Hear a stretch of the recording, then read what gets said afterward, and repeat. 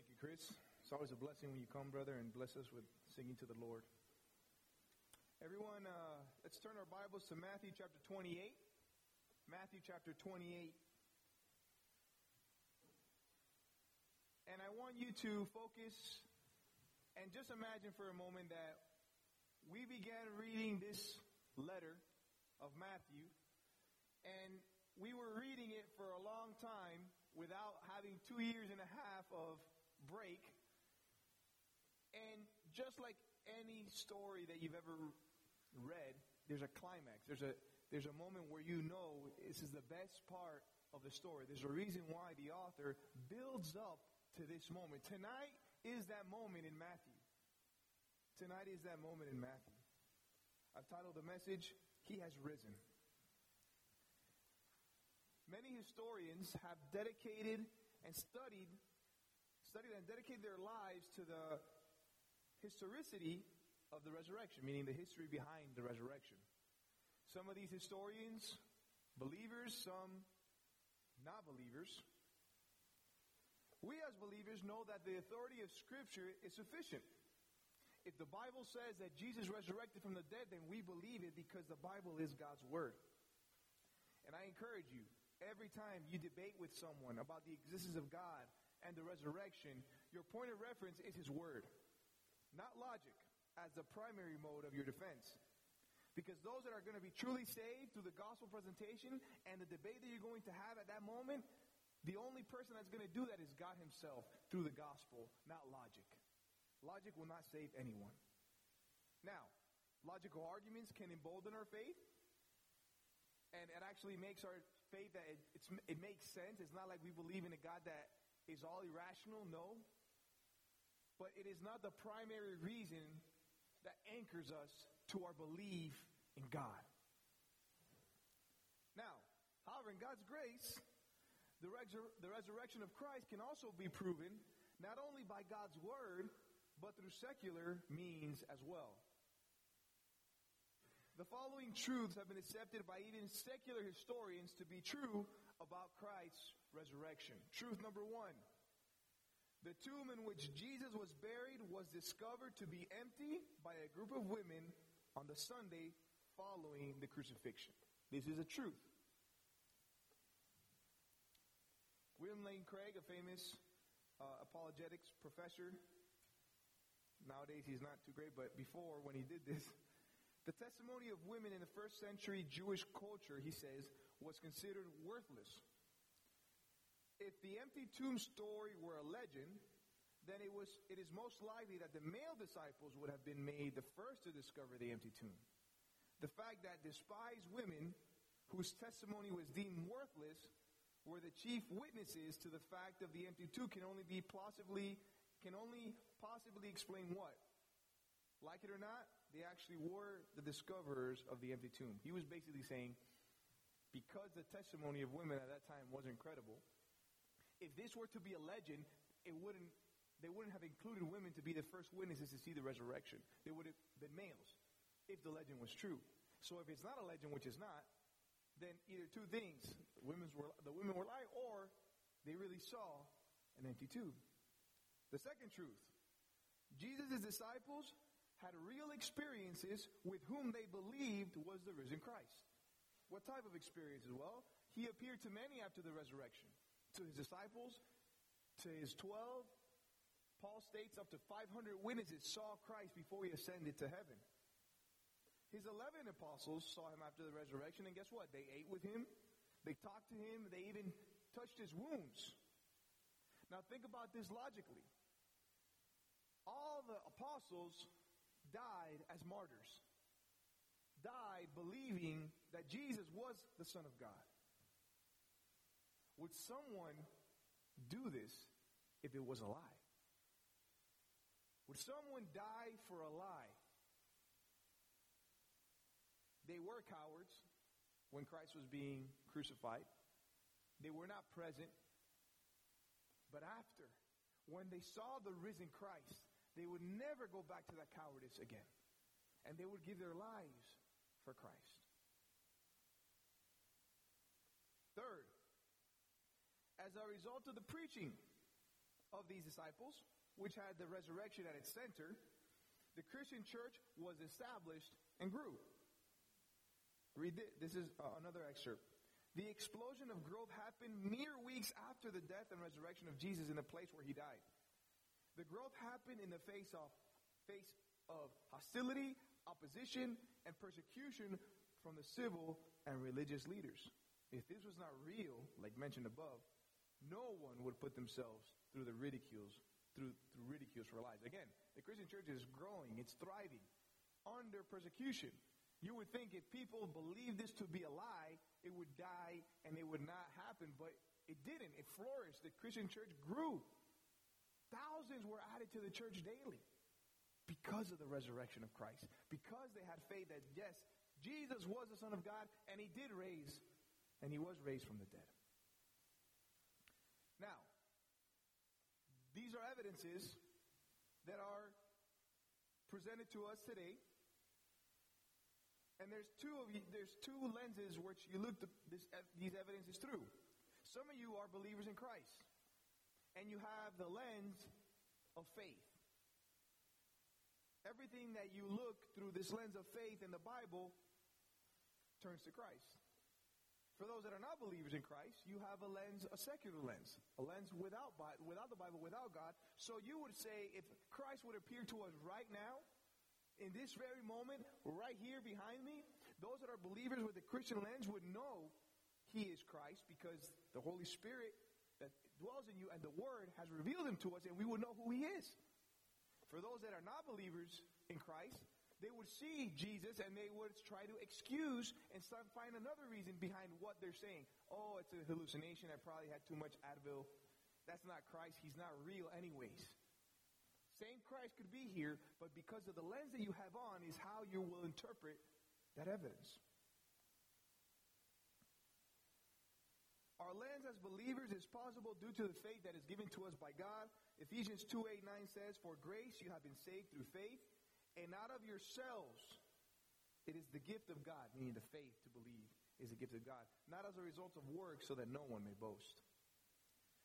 Only because of his grace, we are allowed to see the truths of the Bible and the gospel. And today, we will read God's inspired words telling us about the glorious truth of the miraculous resurrection of the Son of God, Jesus Christ. Let's read Matthew 28, verses 1 through 10. The Word of God says, "Now after the Sabbath, as it began to dawn toward the first day of the week, Mary Magdalene and the other Mary came to look at the grave. And behold, a severe earthquake had occurred, for an angel of the Lord descended from heaven and came and rolled away the stone and sat upon it. And his appearance was like lightning, and his clothing was white as snow. The guards shook for fear of him and became like dead men. The angel said to the woman, 'Do not be afraid, for I know that you are looking for Jesus who has been crucified. He is not here, for he has risen, just as he said. Come, see the place where he was lying. Go quickly and tell his disciples that he has risen from the dead. And behold, he is going ahead of you into Galilee. There you will see him. Behold, I have told you.' And the woman, they left the tomb quickly with fear and great joy and ran to report it to his disciples. And behold, Jesus met them and greeted them. And they came up and took hold of his feet and worshipped him. Then Jesus said to them, 'Do not be afraid. Go and take word to my brethren to leave for Galilee, and they will see me there.'" He has risen. We get to celebrate and talk about the resurrection of Christ twice this year, in Easter and today. On Sunday, Emilio finished the events that took place at the end of the crucifixion on Friday. Anybody remember what we talked about on Sunday? What was the rich man's name? Text. Joseph from Arimathea. And he buried Jesus in an expensive tomb that was actually for him, right? And then who was there when they saw Jesus as they put him in the tomb? Who was there? Will? The women. What was the name of one of the women? Mary Magdalene, and the other one? Mary. Yes. And what else happened? What did the chief priests what did the chief priests do? The Jewish leaders, what did they do? Over here, what did they do? Kate.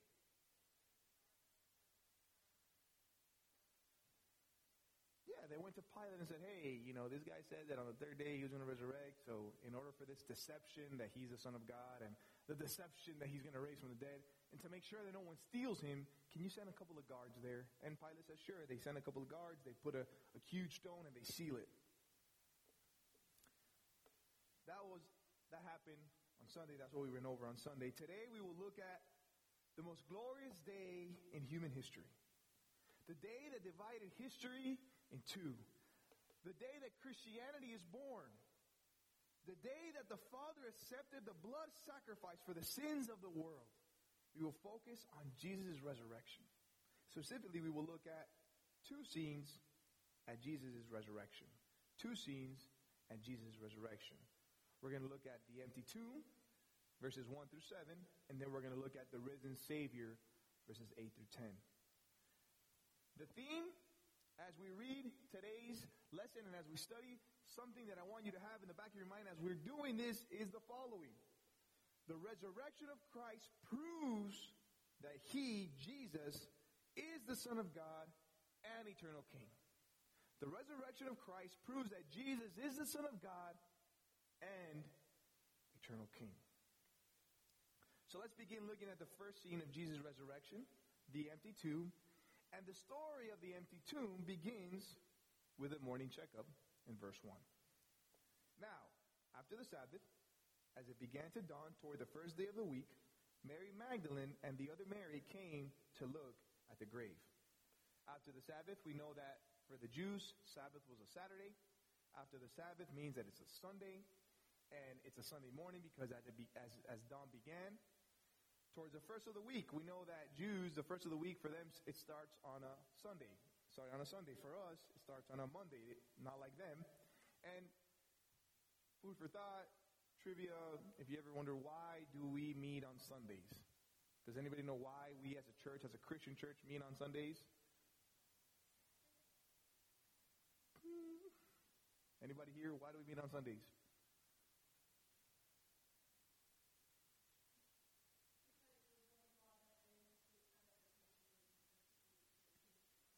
Okay, but even before that, why did the saints call it the Holy Day? Day of the Holy, why? Because Jesus resurrected on Sunday. I mean, yeah, that's what. Cool, okay. So what happened in the morning, Sunday morning? Mary Magdalene and the other Mary came to look at the grave. If you look at all the gospel accounts, there are a lot of Marys that are mentioned here. But there's only one Mary that is mentioned specifically in all four gospel accounts, and that's Mary Magdalene. Mary Magdalene was one of Jesus' most prominent Galilean female disciples. It is said that she could have been wealthy, and she probably served Jesus and his disciples as they traveled from Galilee to Jerusalem during the last Passover. The other Mary was the mother of James and Joseph and the wife of Clopas. So, why is it important that Matthew, again, reiterates that Mary Magdalene and the other Mary were there in the morning? Why do you think that's important? Let me ask you a question. Who saw them? Who saw Jesus being killed from far away? Them, yes. Who saw when they were putting Jesus in the tomb? Who saw that? They did, yeah. And who were the first to see him resurrect? Yes, they did. These women were the ones that did so. We mentioned earlier one of the reasons why God would choose women to be the first to see Jesus resurrected was to prove this is a historical fact. That if it would have been a legend, it would have been men, but it wasn't. It was women, therefore it had to be true. Because no one would go out of their way to specifically mention women as the first eyewitness, especially in that time period. But there's another reason. God takes all the glory in your salvation. 1 Corinthians 1:27 says, "But God has chosen the foolish things of the world to shame the wise, And God has chosen the weak things of the world to shame the things which are strong. The gospel is the power of God for salvation to those who believe, not the messenger. The messenger does not save, the gospel saves. To have women witnesses to be the first-hand account of the resurrection is one way of God telling the readers and the people today, I am the one who saves. I will use what I will accomplish, even if humanity thinks it's not logical. Jesus, if you're going to make this testimony, you should have used men, not women. But God says, I take the glory. And I want you to know that I'm the one that saves. And it's the message of the gospel that saves, not the messenger. Not the messenger. He takes the glory in salvation. So, another question you might ask, why were these women coming early Sunday morning? Mark tells us in chapter 16, verse 1, when the Sabbath was over, Mary Magdalene and Mary, the mother of James and Salome, I don't know how to say that in English. How do you say that in English? Salome? Salome? I don't know. Bought spices so that they might come and anoint him. These ladies came on Sunday morning with spices to anoint him. The practice to anoint the dead was to basically suppress the stench after days for the dead corpse would be there. So what does this tell us about Mary and the other Mary, Mary Magdalene and the other Mary? What does this tell us? Were they faithful and they were believing in God, saying, oh, I remember his teachings. He said it 8 times that he will die and resurrect, and we're going there because we believe in the word of God, and yes, we're here. Is that what they did? No, they didn't do that. They were there to anoint his body because of the stench, to prevent it from happening. So what does that mean? It means that they were going to the tomb knowing that Jesus was still and would be dead. They just want to care for his dead body. Now we go from the morning checkup of these ladies coming to the tomb to the second part of the scene, the resurrecting earthquake. Resurrecting earthquake. Verse 2, and behold, a severe earthquake had occurred, for an angel of the Lord descended from heaven and came and rolled away the stone and sat upon it. And behold, a severe earthquake had occurred. The Greek word for severe is remarkable, out of the ordinary, in degree. The type of power that God could exhibit, as I mentioned last Wednesday. Remember when God comes down to Moses in Mount Sinai, the whole mountain is trembling. Remember when we talked about Elijah, and as he was listening to God, God was talking to him, and the whole mountain was trembling. This is the power of God manifested in this earthquake. A more powerful earthquake than the one that we discussed when he died. Because it mentions it's more severe. Severe earthquake. See, this is the type of earthquake that would signify victory over death as the Son of God was raised from the dead. And to take note, it's only mentioned in Matthew. The other gospel accounts don't mention this earthquake. And what happened? For an angel of the Lord descended from heaven and came and rolled away the stone and sat upon it. Some say that the earthquake happened because as the angel was coming down, representing God and his majesty, some say that it was the earthquake that helped move the stone. We know clearly it was the angel that moved it. We just know that when God comes and wants to show his power, he can do it through any means. And what means miraculously, back to back, then earthquakes that will shake the ground beneath you, literally. Angels are known to be throughout the Bible as messengers of God. Messengers of God. You see in Matthew earlier when we talked, it was an angel who told Joseph, hey, don't divorce her. The child that she's bearing is from God. Believe her. We all would have wanted an angel to tell us that, right? We see Luke, it was Archangel Gabriel that came and told Mary about the birth of Christ. So then in this historical, miraculous event, yes, there would be an angel to proclaim this news before them. Mark and Matthew record it to be just one angel. Luke and John mentioned there were 2 angels. But regardless of how many angels were present, all accounts mention angels. And what would this do? This would further validate to the readers of the letter, which were Jews living in Rome, and us, that what just happened was an act of God because God was there. And he sent his messengers to tell those who would come. See, the Jewish readers knew angels. They read them in the Old Testament. They knew that they were approved. They came with messages from God. So what did this angel do? He rolled away the stone and he sat upon it. Why would he sit on the stone? Well, he's just waiting for somebody to get there so he can say the message, right? That's the whole purpose of it. Now, some of the commentators mentioned this, and I want to mention it to you. Did the angel need to move the rock so that Jesus can get out? No. This is God's new glorified body. This is Jesus in his glorified body. Stuart Weber states, the stone did not need to be moved for Jesus to emerge. We know from the other Gospels that his resurrection body was capable of traveling through walls and closed doors. Rather, the stone was rolled away so that others could look in and witness the empty tomb.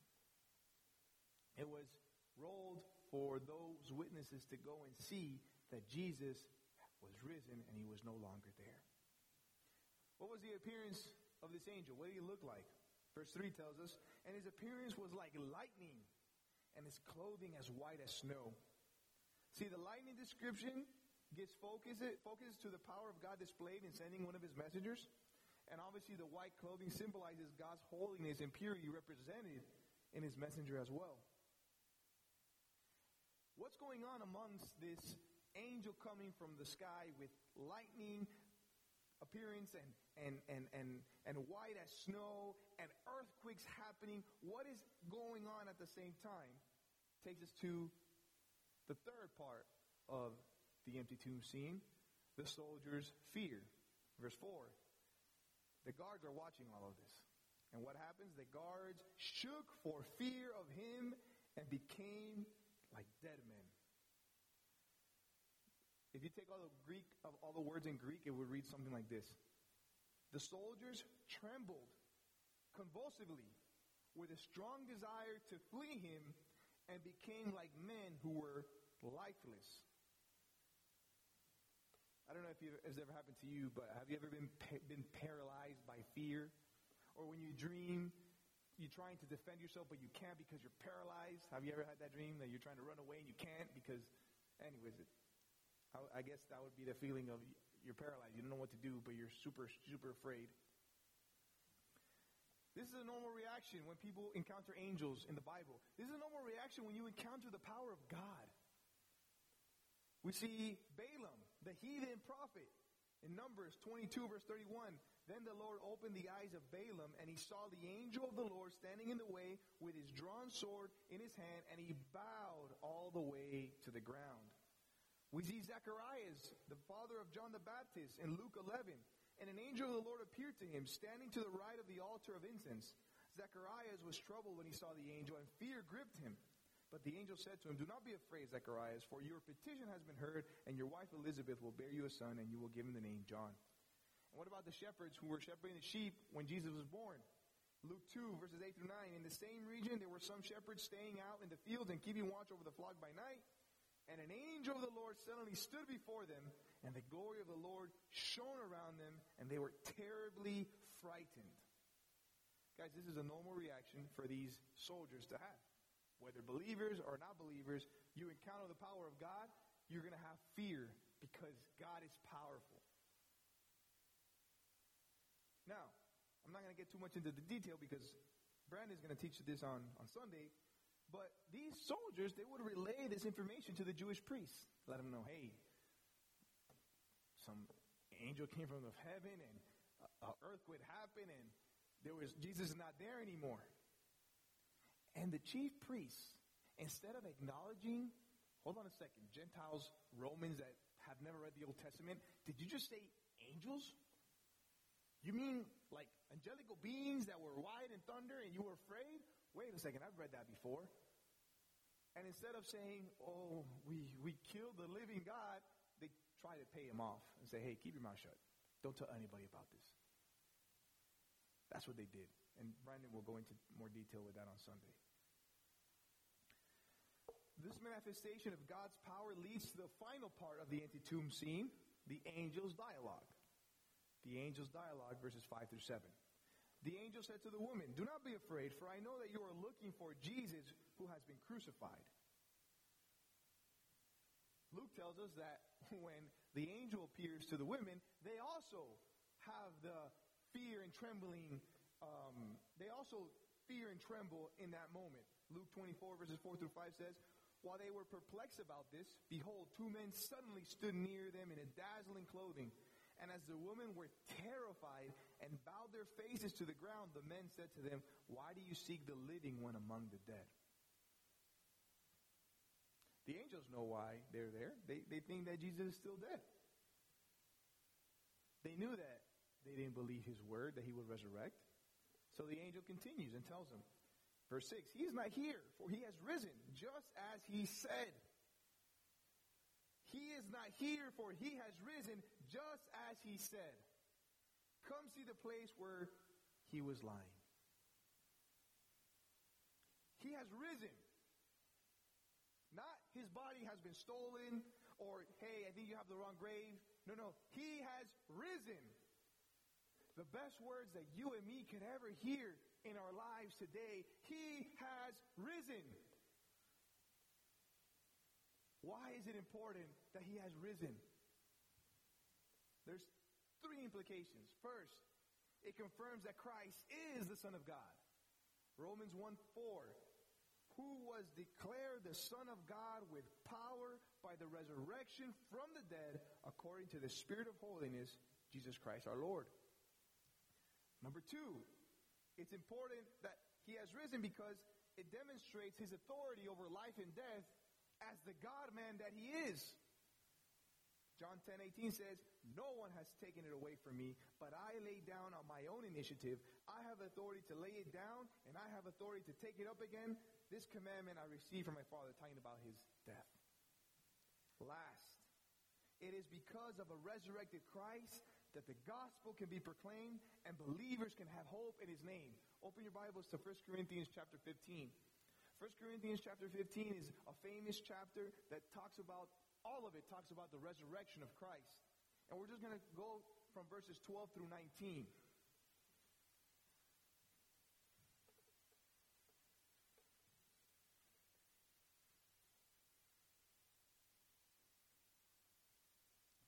And I'm just going to summarize it based on time. In verse 14, if you read there, if Christ wasn't resurrected, then our preaching would be in vain. Our faith would be in vain. Verse 15, we would be false witnesses of God. Verse 17, we would still be in our sins. Verse 18, those who have died in Christ have perished because there is no Christ, there is no salvation. Verse 19, we should be pitied. If there is no resurrection, we have none of this. He has risen. He has risen. He is alive. But the next words are just as important as the first. He has risen just as he said. Why is that important? It is important since Jesus said he would die and resurrect, and it happened, then that automatically means that everything else that he taught and said was truth. What did he say? Well, he said he was the Son of God. He said that he was the king of a spiritual kingdom.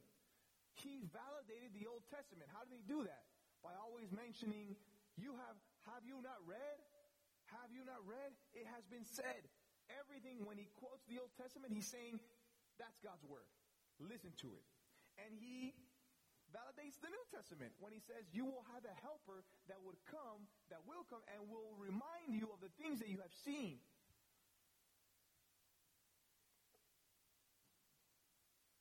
Look how many times he prophesied his own death, just in Matthew alone. Matthew 12:40. Or just as Jonah was 3 days and 3 nights in the belly of the sea monster, so will the Son of Man be 3 days and 3 nights in the heart of the earth. Matthew 16:21. From that time, Jesus began to show his disciples that he must go to Jerusalem and suffer many things from the elders and chief priests and scribes and be killed and be raised on the third day. Matthew 17:9.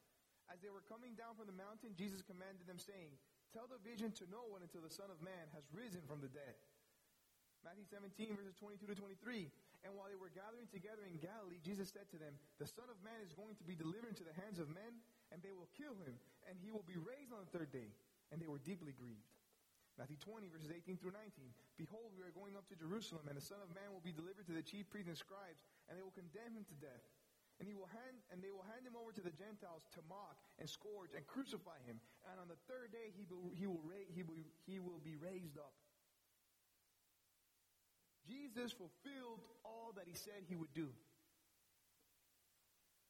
That's why we praise him for his resurrection. That's why we praise him. That's why it is important, because it validates him to be the Son of God. It validates him to know that what we read is God's word. Then, in the same verse, the angel tells the woman quickly, come, see the place where he was laid. It's empty. And as they went over there to look, he's obviously not there. After the women go and check, then the angel gives them a command. In verse 7, "Go quickly and tell his disciples that he has risen from the dead. And behold, he is going ahead of you into Galilee. There you will see him. Behold, I have told you." The angel commands the women to go quickly to the disciples. Why to the disciples? As we mentioned earlier, they would serve as the foundation of the church. And it would establish it through the power of the Holy Spirit on the message of what? Of Christ being resurrected. They needed to see the resurrected Christ to embolden their faith, to have this message clear, to preach it clear to the world. That Jesus is the Son of God, and he is the king of a spiritual kingdom, and you better repent and believe. They would finally understand and realize the real purpose for Christ and would preach this truth to their death. Look at what Luke 24, verses 44 to 48 says. "Now he said to them, 'These are my words which I spoke to you while I was still with you, that all things which are written about me in the law of Moses and the prophets and the Psalms must be fulfilled.'" Look, verse 45. What did he do? "Then he opened their minds to understand the scripture." That's why it's important that before you pray, every time you pray, if you're a believer in Christ, you ask, "Holy Spirit, illuminate me as I read your word." And he said to them, "Thus it is written that the Christ would suffer and rise again from the dead on the third day, and that repentance for forgiveness of sins would be proclaimed in his name to all nations, beginning from Jerusalem. You, the disciples, are witnesses of these things." That's why the angel said, "Go and tell the disciples that Jesus has resurrected." And why did the angel also mention Galilee? Didn't we just say that Jesus, whatever he said, became a reality and true? In Matthew 26, verses 31 to 32 says, "Then Jesus said to them, 'You will all fall away because of me this night, for it is written, I will strike down the shepherd, and the sheep of the flock shall be scattered. But after I have been raised, I will go ahead to you in Galilee.'" That's why Galilee, to fulfill what Jesus had prophesied. This concludes the first scene of Jesus' resurrection, the empty tomb. To recap, we went over the morning checkup in verse 1, the resurrection earthquake in verses 2 to 3. We talked about the soldiers' fear in verse 4, and the angels' dialogue in verse 5 through 7. And this also helped us understand the theme of the lesson, which is the resurrection of Christ proves that Jesus is the Son of God and eternal King. Now we're going to move on to the second scene of Jesus' resurrection, the risen Savior. The risen Savior. And this part of the risen Savior begins with the women's obedience in verse 8. "And they left the tomb quickly with fear and great joy and ran to report it to his disciples." They left with fear. As mentioned earlier, the Lord's power can have that effect over you, fear of God. But they also left with joy and hope of seeing their Savior once more, their teacher, their Rabboni. It's funny that now, after a couple of days, they know that they will know where the disciples would be at, because up until now, missing in action. No one knew where they were. But I know that this cowardice of the apostles during this time probably hurt them. And when they saw the resurrected Christ, they said to themselves, "This would never happen again." And we know it never happened again because all of them died as martyrs for Christ. Which leads us to the second part of the scene, the woman's worship. Guys, this verse here, this is the verse that we've been waiting for. This is the verse that we've been waiting to read. This is the verse that when we start in chapter 1, verse 1 in his genealogy, and we start all the way 28, 27 chapters, this is what Matthew wants us to understand and know, and the theme of the book of Matthew for his readers. Verse 9, and behold, Jesus met them and greeted them, and they came up and took hold of his feet and worshiped him. This is where Matthew tells us Jesus is alive. He said he is who he said he would be. Jesus is king. Out of nowhere, he comes up and he greets them. And what did they do when they encountered Christ? They worshiped him because they knew, without a doubt, he was king. He was God. Why does Matthew mention that they grasped at his feet? To make sure the reader in Rome, and to make sure that you today know that this was a real Jesus, not a spirit or a hallucination. It was a real person, because they grasped his feet and they worshiped him. This is the climax of Matthew's letter. He is telling the Jewish reader and us, Jesus is the true king who is in control of your soul. Worship him. This is the reason why he wrote this immense letter, to show you verse by verse, sign by sign, prophecy by prophecy, that Jesus is king, therefore you need to worship him.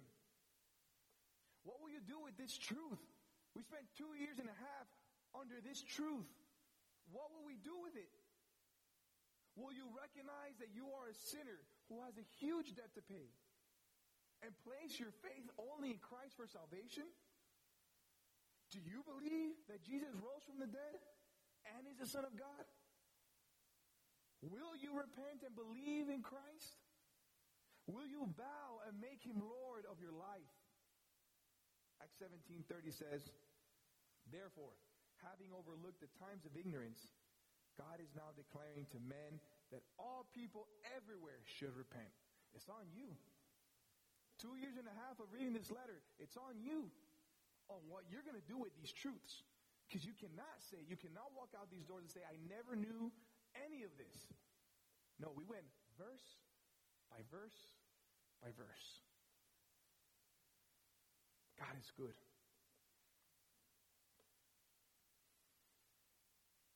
In all the gospel accounts, when Jesus is revealed to the people who he is appearing to, there is worship.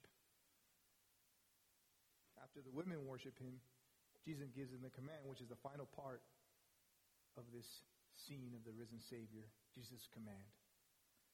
Then Jesus said to them, do not be afraid, and go and take word to my brethren to leave for Galilee, and there they will see me. Again, he tells them again, don't be afraid, because of the whole majesticness and holiness of God that produces fear over people. He, like the angel, told them, go and tell my brethren what has happened. Some commentators argue if Jesus meant go and tell 12, go and tell all the disciples. 1 Corinthians 15 verses 3-7 says, for I delivered to you as the first importance what I also received, that Christ died for our sins according to the scriptures, and that he was buried, and that he was raised on the third day according to the scriptures. And he appeared to Cephas, which is Peter, then to the 12. After that, he appeared to more than 500 brethren at one time, most of whom remain until now, but some have fallen asleep. Then he appeared to James, then to all the apostles. Regardless of what he meant, if it was his 12 or the 500, we know that he appeared to many after he resurrected.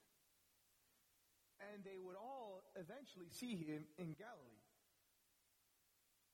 And it's important because in Galilee, we'll see next week, which is the last lesson of Matthew, we're going to see that here's where Jesus commissioned his disciples and maybe the other disciples that were there with the Great Commission. with the Great Commission. So to recap, we went over two scenes at Jesus' resurrection. The first scene, we went over the empty tomb. The second scene, we went over the risen Savior. And we know that the resurrection of Christ proved that he is the Son of God, and he is the eternal King that he said he would be. So how do we apply these glorious truths in our lives? Don't click yet, Matt. I'm going to tell you first, and then you can write them. The first application is simple. Believe in the risen Savior. Believe in the risen Savior. He is alive, and he said he will come back for his church. Will you be a part of that? Also, be compassionate to those that are not believers, just as Jesus was compassionate with his followers that didn't believe in him. Be compassionate. Number two, worship the risen Savior. Worship the risen Savior. Praise him forever that he offers salvation to those who repent and believe. Without him, we're nothing. Like the song says, all I have is Christ. We only have Christ. That's it. You can be the best person in the world and it still won't be enough. God considers those deeds as filthy rags. You cannot save yourself. A lot of people think and have a problem with God choosing people for salvation and loving them first. We love him because he loved us first. Don't think of people in hell. Oh, I wish I would have repented. I was just waiting. I wish he would have. No. People in hell are putting their fists and hating God. Just like you would be putting your fist in the air and hating God, because the Bible is clear. There is none righteous, not even one. If given the opportunity to choose God, none of us in this room, nobody in the world would ever do so.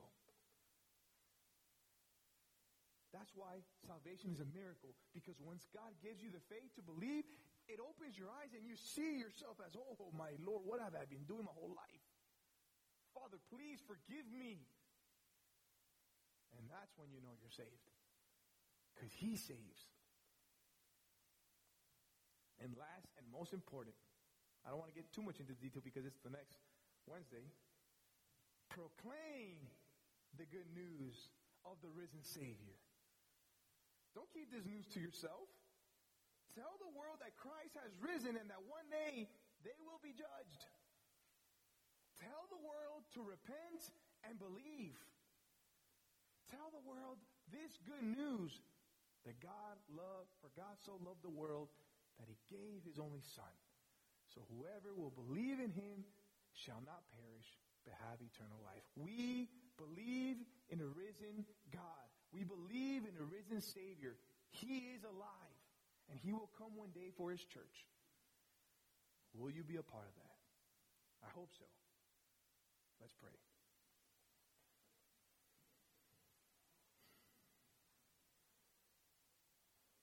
Holy Father, all we can say is thank you. All we can say is thank you for stooping yourself, humbling yourself, coming to this earth to be among sinful men who hate you, to be at the mercy of human parents, to be at the mercy of humanity, to live a perfect life that none of us could have lived.